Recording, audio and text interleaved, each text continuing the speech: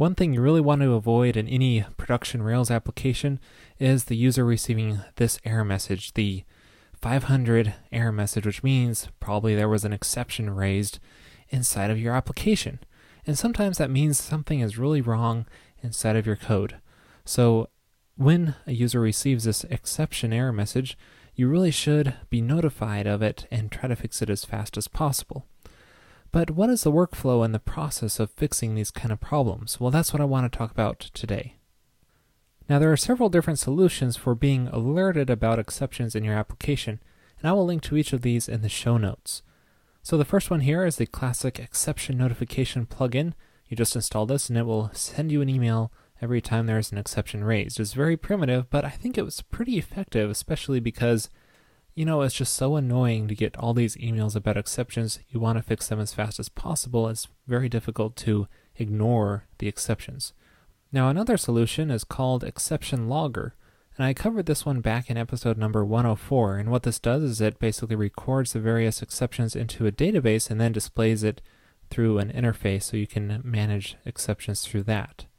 Now, the other solutions I have here are commercial solutions, the first one here being Hoptoad, which will log your various exceptions and store them on their web server, and then you can interact with them through a slick interface they provide, which I've tried and it's really quite nice. The other commercial solution is similar, it's called Exceptional, and I have not tried this one, but it's nice to have some competition in this space, and so you might want to check it out. So once we set that up, we should start to get alert messages on exceptions that we receive. So they might look something like this, for example. You can see here we have a no method error exception on products controller create action, undefined method add to. So it appears that we misnamed this method and we need to fix it. And it's in the product.rb file on line 6. So it looks pretty simple. We could just go in and fix this problem, right? Wrong. I don't encourage you to just jump right in and fix the problem without first having a test for it. Now, for those of you who currently are not doing testing, you might think, oh, this is another testing episode, and just close this window. Well, I encourage you to keep on going and bear with me here, because even if you aren't doing testing, you really should add integration tests for these kind of things, and it's really quite simple, as I want to show you here. And I find integration tests to be kind of the most cost-effective form of testing where you really get the most bang for your buck. Now, I'm not saying that this should be a replacement for full-on test-driven development, but that you should be doing this kind of testing no matter what. Think of it this way. Somehow this exception managed to slip through the cracks of whatever checking you're doing to ensure that your application is ready for production. So you really need to cover this kind of area in tests and make sure that this kind of exception doesn't happen again, because it seems that this area of code is not well tested enough. So here I'm going to use the built-in Rails integration tests to duplicate this exception, but really you can use any other kind of integration test, maybe Cucumber, for example, to handle this. But I do encourage you to use integration tests first, just so that you have a full covering over the entire stack and make sure that it all works together smoothly. And then you can go in and fine-tune and get little unit tests in there as well. So to do this, we can just start off with a simple script generate integration test, and then let's call it exceptions. So this way we'll just have a single place we can toss all these tests which are made from exceptions alerts.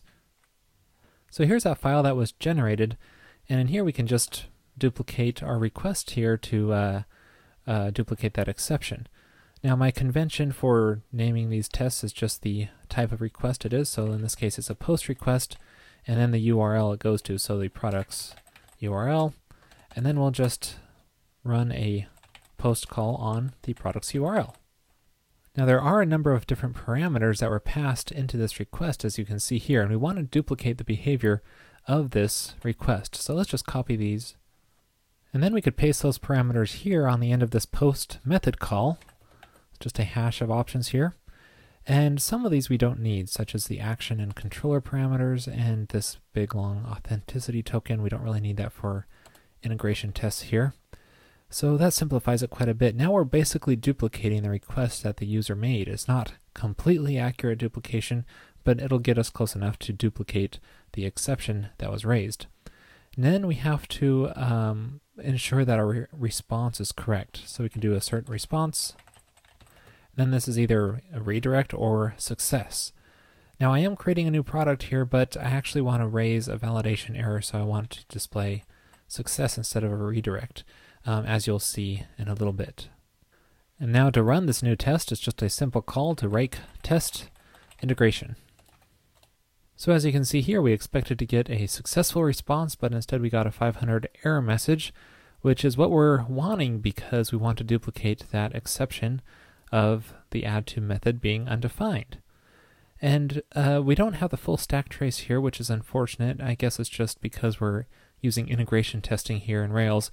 But if someone does know how to get the full stack trace of this exception which was raised, please post it in the comments for this episode.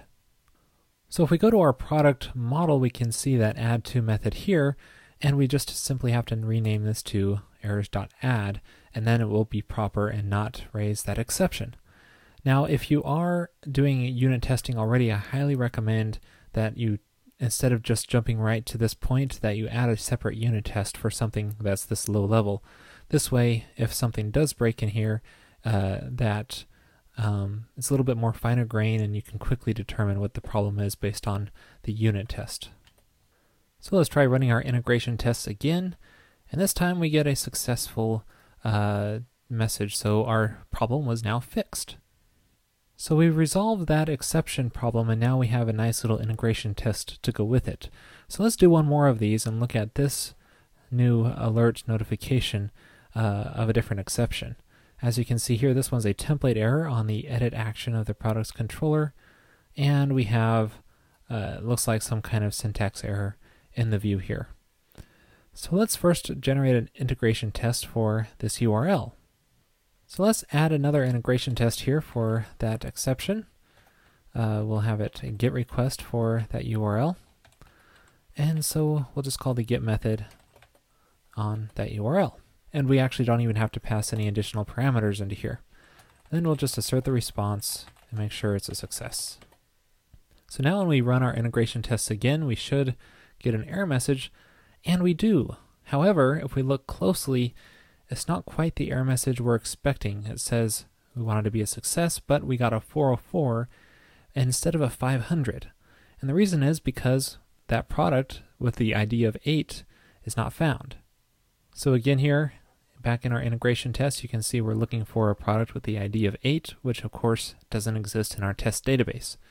So that's the only really tricky part about these kind of integration tests, that sometimes you need some kind of state which exists outside of the user's request that they're making. So to do this, we're going to have to prepare that state. It might be maybe a session variable or some records in a database, for example. In this case, it's the records in a database, so we have to create them somehow.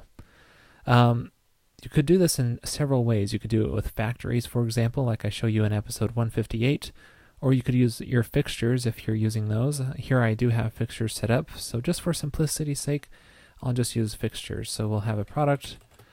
Let's grab just the first product here, and then we'll just insert the ID into here.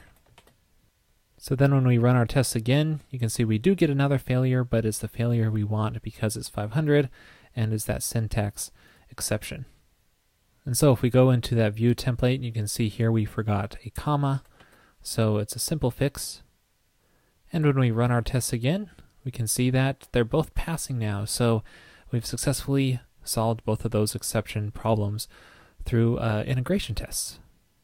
Now once you get this workflow down, it's a really solid method for dealing with exceptions which happen in production. In this way, you have a full set of integration tests which is really testing your most vulnerable code and just ensuring that no exceptions happen there. Now it's definitely not a replacement for full-on test-driven development, but it's definitely a nice addition, especially if you're dealing with exceptions which somehow slip through the cracks. Now, if you want to improve your integration testing, I encourage you to check out WebRat, which I cover in episode 156, and this will give you additional ways to duplicate the user's behavior. Now, that's all for this episode. I'll see you next week.